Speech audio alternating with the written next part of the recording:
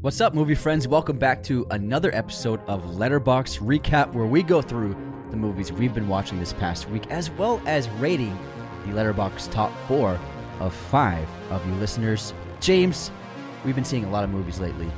You've been seeing more than me. You've definitely been seeing more than me. I've been living at the movie theaters. I've had a pretty solid week of going to the theater as well as watching some stuff at home. There's been quite an onslaught of Oscar contenders. This is my favorite time of year.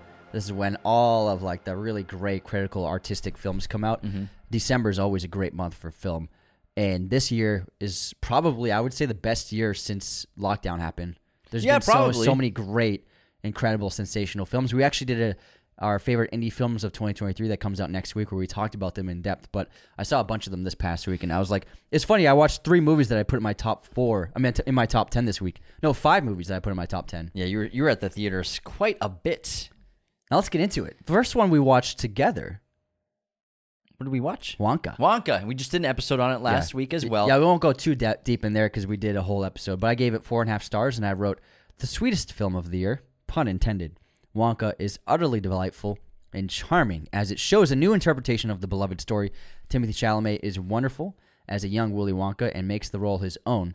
The musical numbers are light and creative. The cast is terrific, and the emotions are deeply resonant. One of the year's best. Honestly, I rated this movie at 4 stars, and then I let it digest for a couple days, and I switched it to 4.5 because I can't stop thinking about it. It's that good, yeah. It's that good. It's so entertaining. I've been humming the music. It's terrific, and it's just delightful. I honestly can't believe they pulled it off. And we make fun of the reboots and the legacy sequels and the prequels and everything like that. We make fun of it quite often on the show with all these studios. No original ideas in Hollywood anymore. But I will say, Paul King pulled it off. This movie is exceptional. I really, really enjoyed it. I haven't made my top 10 of 2023 list yet, but there's a chance that Wonka can make that. There's still a few you got to see before But I really enjoyed the hell out of it. Yeah. I really did. And it's unique compared to the other movies this year. And I'm not a huge musical fan, but goodness, I really enjoyed this movie. It was smiling the entire time and then crying at the end. It was great. All around. Just a fantastic film. All right, let's get into some top fours, Anthony. Who we got? Who we starting off with? First up, we got Ryan Patsalides. I hope I said that right. Patsalides? Yeah. Cool name. All right, Ryan. We got some good ones. We got Shutter Island. There we go. Marty right off the bat. Then we got another Marty, Raging Bull. Another Marty. Man, great choices. Seven.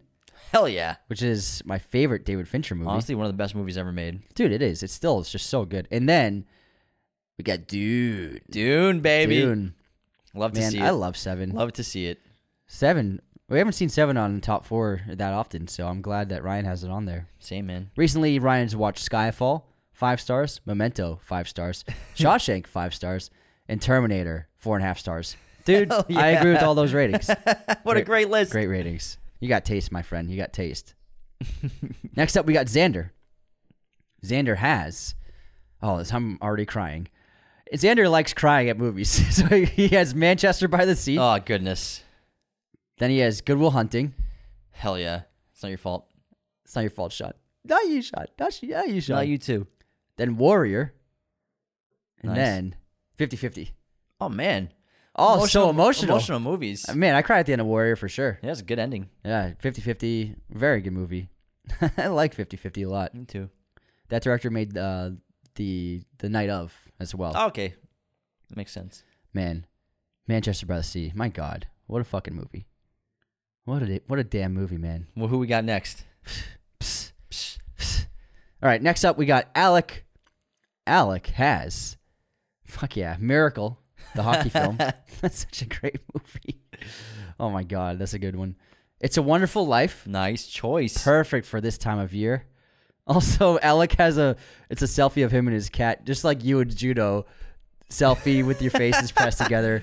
James has 100 photos like that in his phone. I mean, he's a cuddly cat. Oh my God, it's so cute. And then Silence of the Lambs, personal favorite of mine. Oh yeah.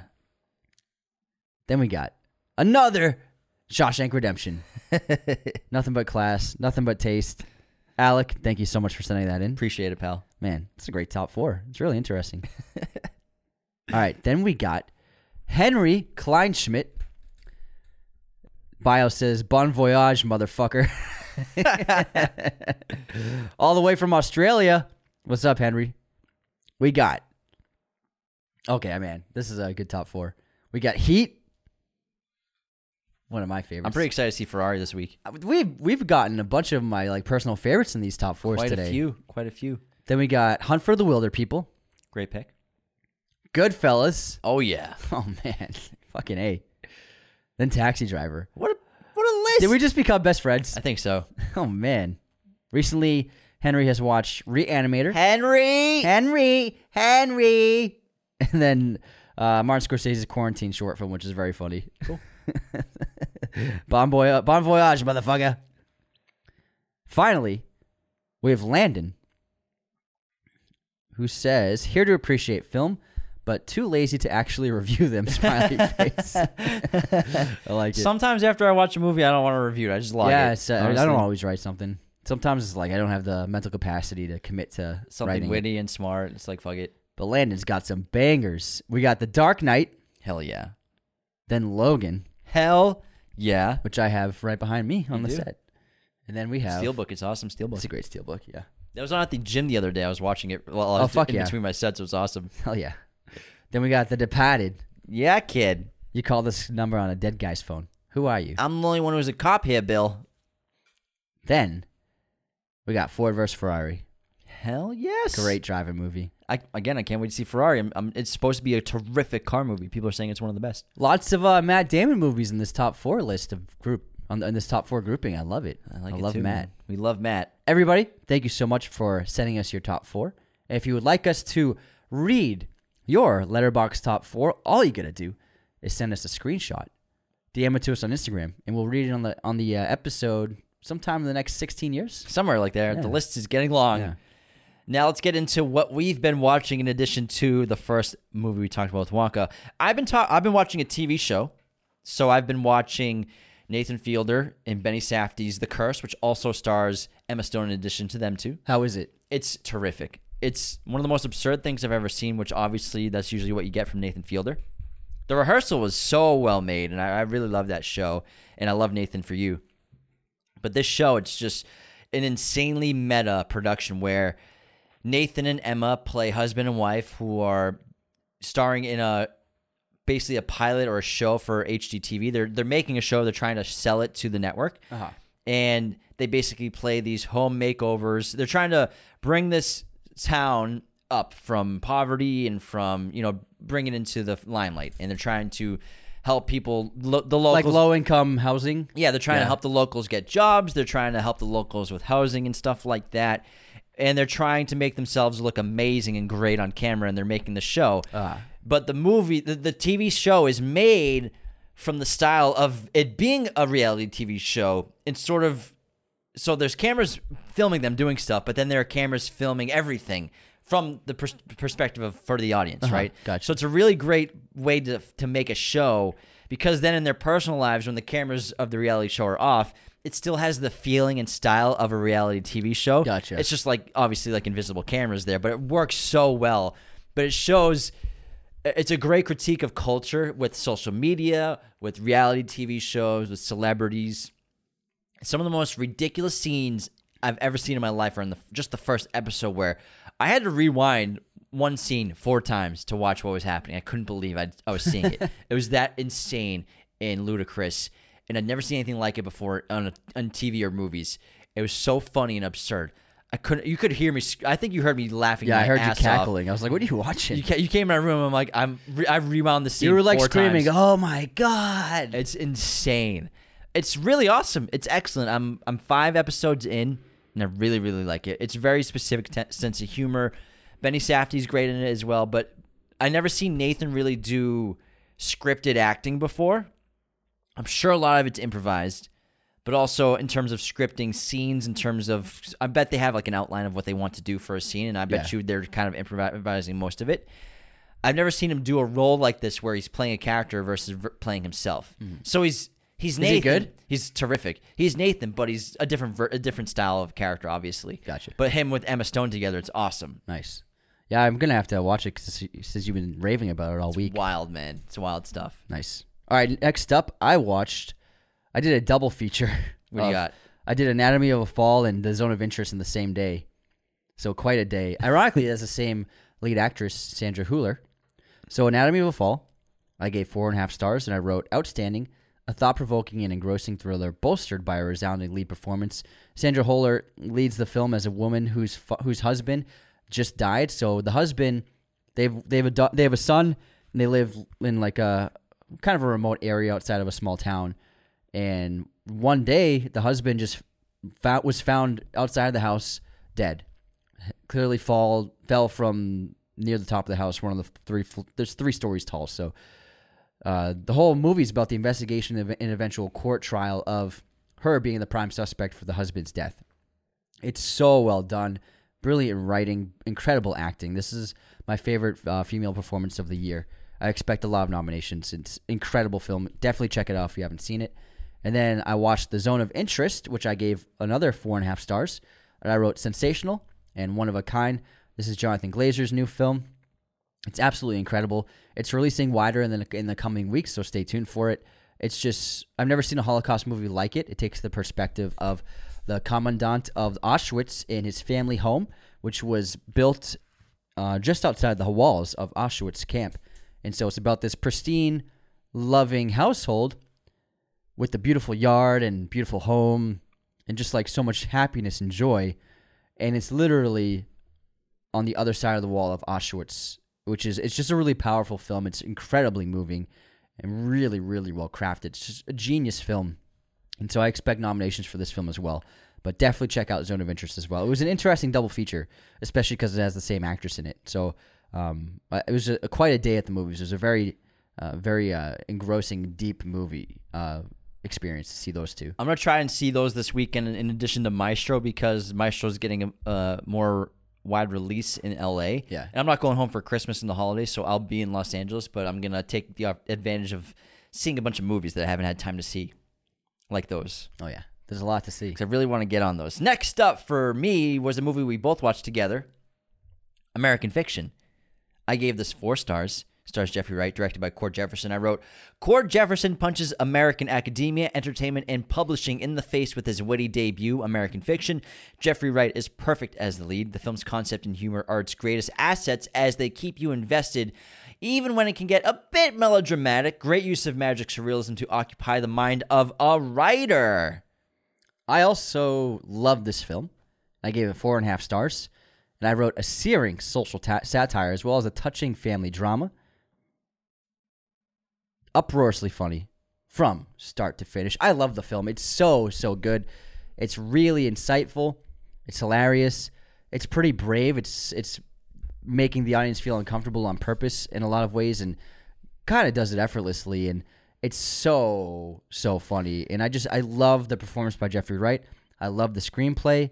I really like what Cord Jefferson did. I'm going to be really looking forward to his next film. Yeah, and it's one of the best critiques on culture I've seen in a long time. A lot of people are afraid to go after culture right now because of the backlash that can happen on social media, but Cord Jefferson's fearless with this movie, and he's going after academia, publishing, and entertainment all at the same time. And young people. Yeah, and the youth for sure, but academia is kind of part of that, I would say. And basically, he plays this writer who's black, but he can't sell a book because he doesn't write the kinds of books that academia, publishing, and entertainment want from a black author, which ironically, they're even more racist than most people because steeped in stereotypes. They want stereotype books from their perspective because they think it's something they can sell to the masses because that's what they think people want. And they think that's the true experience. Versus he plays a character. He's just a guy. He grew up in a very nice family in an affluent area. Another Massachusetts movie. Yeah, another Mass movie. In Situate. And he can't sell a book, and he's just working at a college as a professor because he hasn't published anything in over a decade. And then as a joke, because there's this author who's becoming insanely popular and selling books like crazy because of the book she wrote. This is all in the trailer. And he decides as an FU to publishing houses to write the most ridiculous story he can come up with, the most stereotypical thing. And he gets a movie deal, he gets a book deal, and it's this joke that goes so far, and it tears apart his whole life. But also, it's a great family drama, like Anthony said. There's tragedy, there's grief, there's loss, as well as family situations where his mother's going through Alzheimer's. It's something that we can all really relate to and connect with as a story. in addition to being a searing critique of culture, in addition to, I feel like, ironically, the target of the jokes in this movie, the audience, the in the trailer, the white woman who's clapping in the audience, the first person to stand up with the round of applause for the author reading her excerpt from her book. These people, they're the target of the joke, and they still won't even realize it, and they'll be the first people to clap at it, which is ironic and funny as hell. John Ortiz is also outstanding in this as his agent. Sterling K. Brown's awesome as well. Sterling K. Brown is hilarious. He's terrific. Oh my God, he's so funny. It's a really, really good movie. We can't recommend it enough. Yeah. It's in theaters right now. It's a really good time, honestly. Speaking of honestly, let me segue into Harry Potter and the Philosopher's Stone, which I gave 5 stars. Wow, honestly. you British? Well, that's how it's listed on Letterboxd. Is it really? Yeah, it's Philosopher's Stone. Well, I think is there both options on here? No, just Philosopher. Let's see. I thought so. There would be Sorcerers, but no, it's just Philosopher. And I wrote 5 stars, and I wrote, and so it begins, because I'm doing a Harry Potter marathon for December, like I always do. Oh yeah, look at that, the Philosopher's Stone. I guess it's just because it's a British movie, technically. Yeah, it's just. Story. I mean, I can't believe this is a 3.7 on Letterboxd. That's insanely low. It's so good. It's so good. Sorry about that. I get the act. Sorry about that. I know I get the acting is a little off by the kids, obviously, but this movie's perfect. It's an amazing adaptation of the book. It's so incredible. Practical filmmaking, beautiful cinematography. The cast is just fucking perfect. Everybody's just so perfect. And to see these characters brought to life for the first time, the fish out of water story, the musical score. There's so much to this movie that just works, and it's so well done. And I mean, Max has Max has an uphill battle to try and make something that even comes close to what Chris Columbus did with Philosopher's Stone. It's an amazing movie. Mm-hmm. And then, surprise, surprise, I watched Harry Potter and the Chamber of Secrets next. Same. Which I was watching it with you. I gave 4.5 stars, and I wrote, "Don't worry, I will be." This is a really fun movie. It's actually moved up my list after another watch, so I rank it as number 4 for Harry Potter adaptations. It's so funny. It's very book accurate. It's got a wonderful score. It's got a great tone. It still has the practical filmmaking. And then on top of that, the CGI looks way better than Philosopher's Stone. The basilisk is awesome. Tom Riddle is awesome. The spiders, the flying car. I mean, there's so much to this movie. It hits so many beats, and it also has like some good scares. Only a 3.6 on Letterboxd. Man, Letterboxd hates Harry Potter movies. My favorite Harry Potter movie, and it's such also an average rating. Might be the funniest and the scariest because it's also a monster movie. It's definitely scary when I was a kid. Yeah. It's a monster movie. Gilderoy Lockhart. Gilderoy's great. My God. Yeah, I really love Chamber of Secrets. Y'all know that. Y'all know I do. Polyjuice Potion. So many great fucking beats in this movie. Well, we might as well talk about, because we continued that marathon. We had a Christmas party this past weekend, and so we had Chamber of Secrets playing before everyone showed up, and then when everyone left and we were just with a couple stragglers, we watched Prisoner of Azkaban. The whole fucking thing. Which I gave it 5 stars, obviously, because objectively, it is the best Harry Potter movie ever made. No competition, in my opinion. And I think Alfonso Cuarón's brilliant. And we've talked about Harry Potter's movies a million times, and you all know how much we love Azkaban and all of them in general. Yes. So, I feel like we don't really have to touch on Azkaban right now. If you want, look at the other episodes. I gave it 5 stars. Absolutely. And I wrote, "The ones we love never really leave us." It's touching. So good. And then, my next watch for the week was Maestro, which I can't wait to see it this weekend. I gave 4.5 stars, and I wrote, "Astounding." With his remarkable second feature, Bradley Cooper has solidified himself as one of Hollywood's most artistic and insightful directors. This movie is visually stunning and expertly acted, especially by Cooper and Carey Mulligan. Also, the supporting cast is great as well. Just incredible cinematography, production design. I was blown away by it. It's a movie that it feels like an old movie. It's not just a period piece, but it feels like it was made 60, 70 years ago. And I'm not sure how audiences will react to it because it has the tone of something that was... It felt like it was written. The way it's written, the way it's acted, it felt like it was made in the 50s or in the 40s. So I'm not sure how modern audiences will react to it. But I thought it was absolutely brilliant. And it's really smart. So many great transitions, so many great editing techniques he used in this film. Just great camera work by Matthew Libatique and his team. Resounding performance by Bradley Cooper. He really does immerse himself. He really disappears. Great use of black and white and color film footage. Just really expertly crafted. Very, very different from A Star is Born. Very different, but man, just as powerful. And it comes with an emotional wallop too. Like, man, I was sobbing at the end of the film. Where do you see him ranking for best actor in competition with Cillian for Oppenheimer? Second best. You think Cillian still has the edge? Yeah, I would put Bradley over DiCaprio. He's that good in this movie. Wow. I can't wait. I'm going to go see it on Saturday. I'm ecstatic. Well, I hope you enjoy it. Thank you. Well, Saturday. It's on Netflix right now. Oh, is it? Yeah. Yeah, but I'm seeing it in a theater. Oh, yeah, see it in the theater. Where's your next watch? How many left do you have? I have 4 left. I have 2, so do another one. Next, I watched Priscilla, Sofia Coppola's new film, and I gave it 3.5 stars. And I wrote, fantastic filmmaking and strong performances from the two talented leads are the highlights of Sofia Coppola's film. It was fascinating to see the perspective of Elvis's world from the eyes of the internal spectator he pretty much turned Priscilla into until she found the strength to leave him. The film had a great first half, and then it just kind of, in a way, it didn't hold on to its steam. It kind of just finished with kind of like a whimper in a way, and it didn't maintain its strength of storytelling for the second half of the film, and especially the third act. But the first half is incredible. It's very interesting to look into the life of Priscilla and Elvis. It's a crazy story. I mean, at the height of Elvis's career, there's this girl, and she's like, Elvis wants to see me?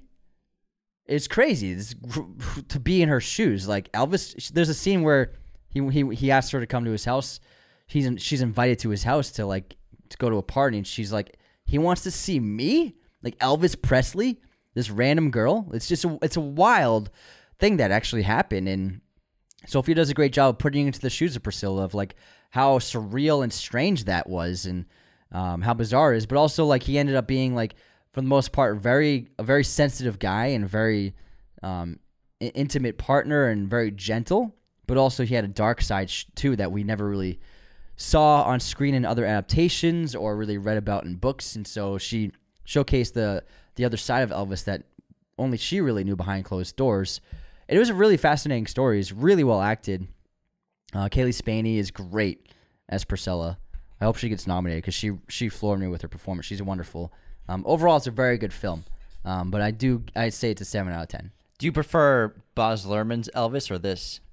I think Baz Luhrmann's Elvis is overall a better film, and it's just so much more cinematic. And Austin Butler, Jacob Elordi did a very good job, but Austin Butler is fucking incredible. Yeah, Austin's performance as Elvis is legendary. Yeah. You know, I think it's one of the best roles that anyone's done for Elvis. But they're very different movies to do very different things. Mm-hmm. But I do think that, I mean, there are moments in Elvis that I got goosebumps, and I was like, oh my God, this is so crazy. Yeah, the ending's really powerful in Elvis too. Yeah. I really enjoyed the hell out of Elvis. Yeah. What did that come out in 2023? Came out last year. So 2022, the end of the year? Yeah. Okay, yeah, because he was nominated. That's right. Never mind. It's crazy how fast 2023 flew by, man. Fucking A, man. It's like I keep trying to remember the movies that came out this year because I got to put my list together soon, like my top 10 of the year. And I'm like, oh my God. Don't put Elvis on it. Forgot about it. Yeah. Well, I wouldn't have put Elvis in a top 10 list anyways. I liked it, but not that So much. you hated it. Exactly. If it's a 10 or bust these days on the internet. Like, we gave something 4 stars, and people were like, I thought you'd like that movie. I'm like, I did. It's a 4 out of 5. That's 8 out of 10. 8 out of 10 is great. That's a great score. If I ever made a movie and I got an 8 on IMDb, I'd be fucking happy with that, You're man. ecstatic. Holy shit. Moving on to my next watch was an episode we're doing in a couple weeks in January. Dazed and Confused, which came out in 1993. I gave it 5 stars. Cars, Girls, and Weed in Aerosmith. Still one of the greatest American high school movies ever made. Fuck, the 70s were so cool. I feel like I would have thrived in the 70s, man. The music was great. The movies were awesome. And just, who would you have been like in the movie? I don't know. Honestly, I'm not sure. But it just seemed like simpler times, and the concept of just driving around and trying to find something to do with your friends is just so nostalgic, and you know, I feel like so much nostalgia for this period that I didn't exist in the 1970s, and it just looks like so much fun.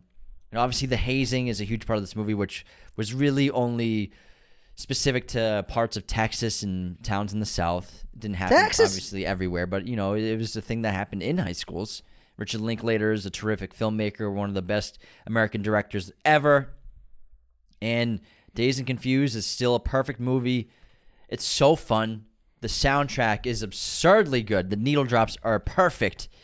So many bangers in this movie, man. So many bangers. Opening up with Sweet Emotion by Aerosmith is just badass. Leonard Skinner's in this. Bob Dylan. Freaking Ted Nugent. The music is exceptional. And the mood is timeless. It feels like a time machine. You know, this movie feels like you're living as one of these high school students trying to survive hazing if you're the new freshman, or go about the hazing and then just partying, and party gets busted, so you're trying to figure out what's going to happen tonight. And it's just one day, one night. So memorable, quotable. The characters are incredible, and we got stars. Matthew McConaughey discovered in this movie. Ben Affleck, super early role. Mila Jovovich is in this movie. It's crazy, the talent involved. What was your rating? 5. Mine too. 5-star rating. 5 out of 5. And I simply wrote, how the fuck has Richard Linklater made so many great movies? He really has. His career is absurd. And he makes his own kind of movies. He doesn't care about Hollywood or the studios. He does his thing, and it's just nothing but vibes, man. Nothing but vibes. I fucking love this movie. It's perfect. All right, next up. And the episode's great, by the way. I just edited it last night. It's really good. Next up, I watched an Ingmar Bergman film, because why not? Hour of the Wolf, which I gave 4.5 stars. It's the only horror film he made, Ingmar Bergman. He didn't really bounce around that many genres, but this was his horror film. And it's a surrealist horror film. It feels like David Lynch made it half the time. But it's brilliant, expertly acted by the great Liv Ullmann and Max von Sydow, two of his regulars. It's about this a painter and his wife who have traveled to live on an island for a time, and then just really bizarre shit's happening. The neighbors who also live on the island are super weird. Crazy stuff's happening, and then it all leads to this crazy, bizarre, surrealist third act of an exploration of existence, of existentialism, of life and death, of heaven and hell, and crazy ideas explored through the actions of the characters. And it's kind of like an odyssey in a way that Max von Sydow takes, but it's really brilliant, expertly crafted, so well shot, beautiful black and white film. Couldn't recommend it enough. Hour of the Wolf. Nice, dude. Nice. Nice, dude. How many got left? 1 left. I also have 1 left, and it was Superbad, an episode that we're also doing in January. Now, Superbad, I gave 4.5 stars, and I think this is one of the best high school comedies ever, if not maybe the best high school comedy. I mean, I wouldn't call it Dazed and Confused like just a straight-up comedy movie. It's more of a vibe movie. I would call it a comedy. Yeah, but this century, it's Superbad for sure. It's untouchable, insanely successful at the box office. It almost made $200 million back in 2007 when it came out, which is, it pulled 170. It probably that means like 250 right now, which is absurd for a high school comedy, rated R. And Seth Rogen and Evan Goldberg wrote this movie. Jonah Hill carries this movie on his back like a machine. My back. Michael Cera's great as well. Christopher Mintz-Plasse. Emma Stone's in this in an early role, and I believe Seth Rogen's the one that suggested she dye her hair red for the movie, and that's kind of just been her iconic look, really. Oh yeah, most of her early career was all red hair. Yeah, because she's a natural blonde. Maybe she wouldn't have gotten as many roles. I read that she dyed it on her own. I think Seth Rogen suggested it. Yeah. I believe that's what I read. Seth Rogen suggested she do it. Didn't say like do it, but like it might help you stand out more in Hollywood. Uh-huh. And it obviously worked out, but everyone in this movie's terrific. It's so goddamn funny. We just recorded our episode on it earlier this morning, and we were just laughing the entire time. So quotable, hysterical, classic high school movie about two boys trying to lose their virginity before going off to college, and it's just memorable as hell. It takes place on one day, one night, similar to Dazed and Confused, which was a heavy influence on it. And I love it Superbad to death, man. I'll put it on anytime. It's fucking awesome, Still man. quoted to this day. I wrote 4 stars, and I wrote, wait, so I got to eat lunch alone like I'm fucking Steven Glansberg? It's one of those, it's just, you don't have to write a review, just your favorite quote is enough. It's a great high school comedy. It's so funny. And it's, the first hour of this movie is just fucking comedy gold and just so dynamite. It's amazing. It's like lightning in a bottle, man. Yeah, it really is. And it's like, many films have tried to duplicate it. Many films have tried to do what Superbad did, but nothing's come close to what they did. It's just really a special comedy. It's so goddamn funny. I love it. It was a hit, man. It was a huge hit. And still talked about, man. I love it so much. Is that all you got for Letterboxd? That's it for Letterboxd. I only had 10 this week. Yeah, only 10 for Anthony. Only 10. Sorry, guys. I can't wait to see these movies this weekend. And so next Letterboxd, I'll be probably talking about the same movies that you just talked about. But episodes that we've been doing lately, we've had a pretty cool week. On Wednesday, the other day, we dropped our episode on The Nightmare Before Christmas, which is one of our favorite Christmas movies, and it was a blast to talk about that. As well as on Monday before that, we talked about Wonka. Did an episode on Willy Wonka's latest prequel movie, which Timothée Chalamet killed. He's marvelous in it. It's such a delightful film. He cooked up something special. Really, really loved it. On Monday, which will be Christmas Day, we're going to do a Christmas movie draft. It was a lot of fun, and we're wishing you all a wonderful holiday weekend, whatever you're celebrating.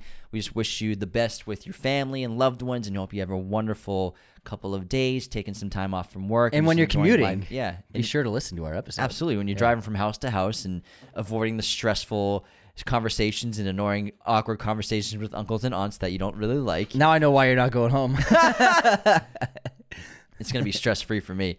Definitely put on Raiders Lost Podcast. It'll be an easy episode to listen to and just be a Christmas movie draft. And then, obviously, we'll want you to vote on Spotify. We'll have a poll up so that you can vote to see who has the best team on the Christmas movie draft. The Wednesday after Christmas, we are doing an episode on the best independent films of 2023. We'll be talking about some of the ones we've discussed in this episode.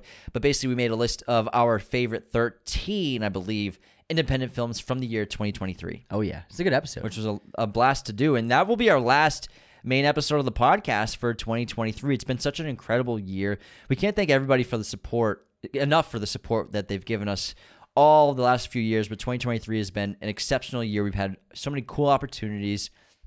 We've had some exciting stuff that we've done that we can't wait to share with you in January and February that we've been working on in the behind the scenes super secretly. But it's just been an excellent year, and I feel very grateful for everybody who listens to our show and supports us, whether you're listening on Spotify, on Apple, or watching on YouTube, or if you follow us on Instagram, TikTok, whatever. We couldn't be doing the show without you. And 2023 will be a year that I'll always remember because of the podcast and everyone who's shown our support. And it's been a blast, and I feel very lucky and grateful. I second that. So what are you and Juno going to do for Christmas? Well, I'm going to a Christmas party on Christmas Day, a pho party. A pho party. Natalie, our podcast producer, Fummus. Hosting a fummus, basically. So Natalie's making homemade pho, and we'll all Which takes all day. Yeah, well, she says the broth alone takes 24 hours to make. Yeah. And so she'll be making that the day before, but then she's hosting a bunch of people, and we'll just be making pho from scratch, which I'm pretty excited about. Christmas Eve, I might hang out with some other friends, do something, go out. So you're leaving Juno alone? No, on Christmas. Christmas morning, me and Juno will hang out and open presents together. All right, I hope so. Happy Christmas, Juno. Actually, opening presents would scare him, so best not to do that. Yeah, he'd be terrible. He'd be terrified. Just give him some food. He hates any kind of box or wrapping in general. He freaks out. He hates them. He's just scared. He's scared of everything. Yeah.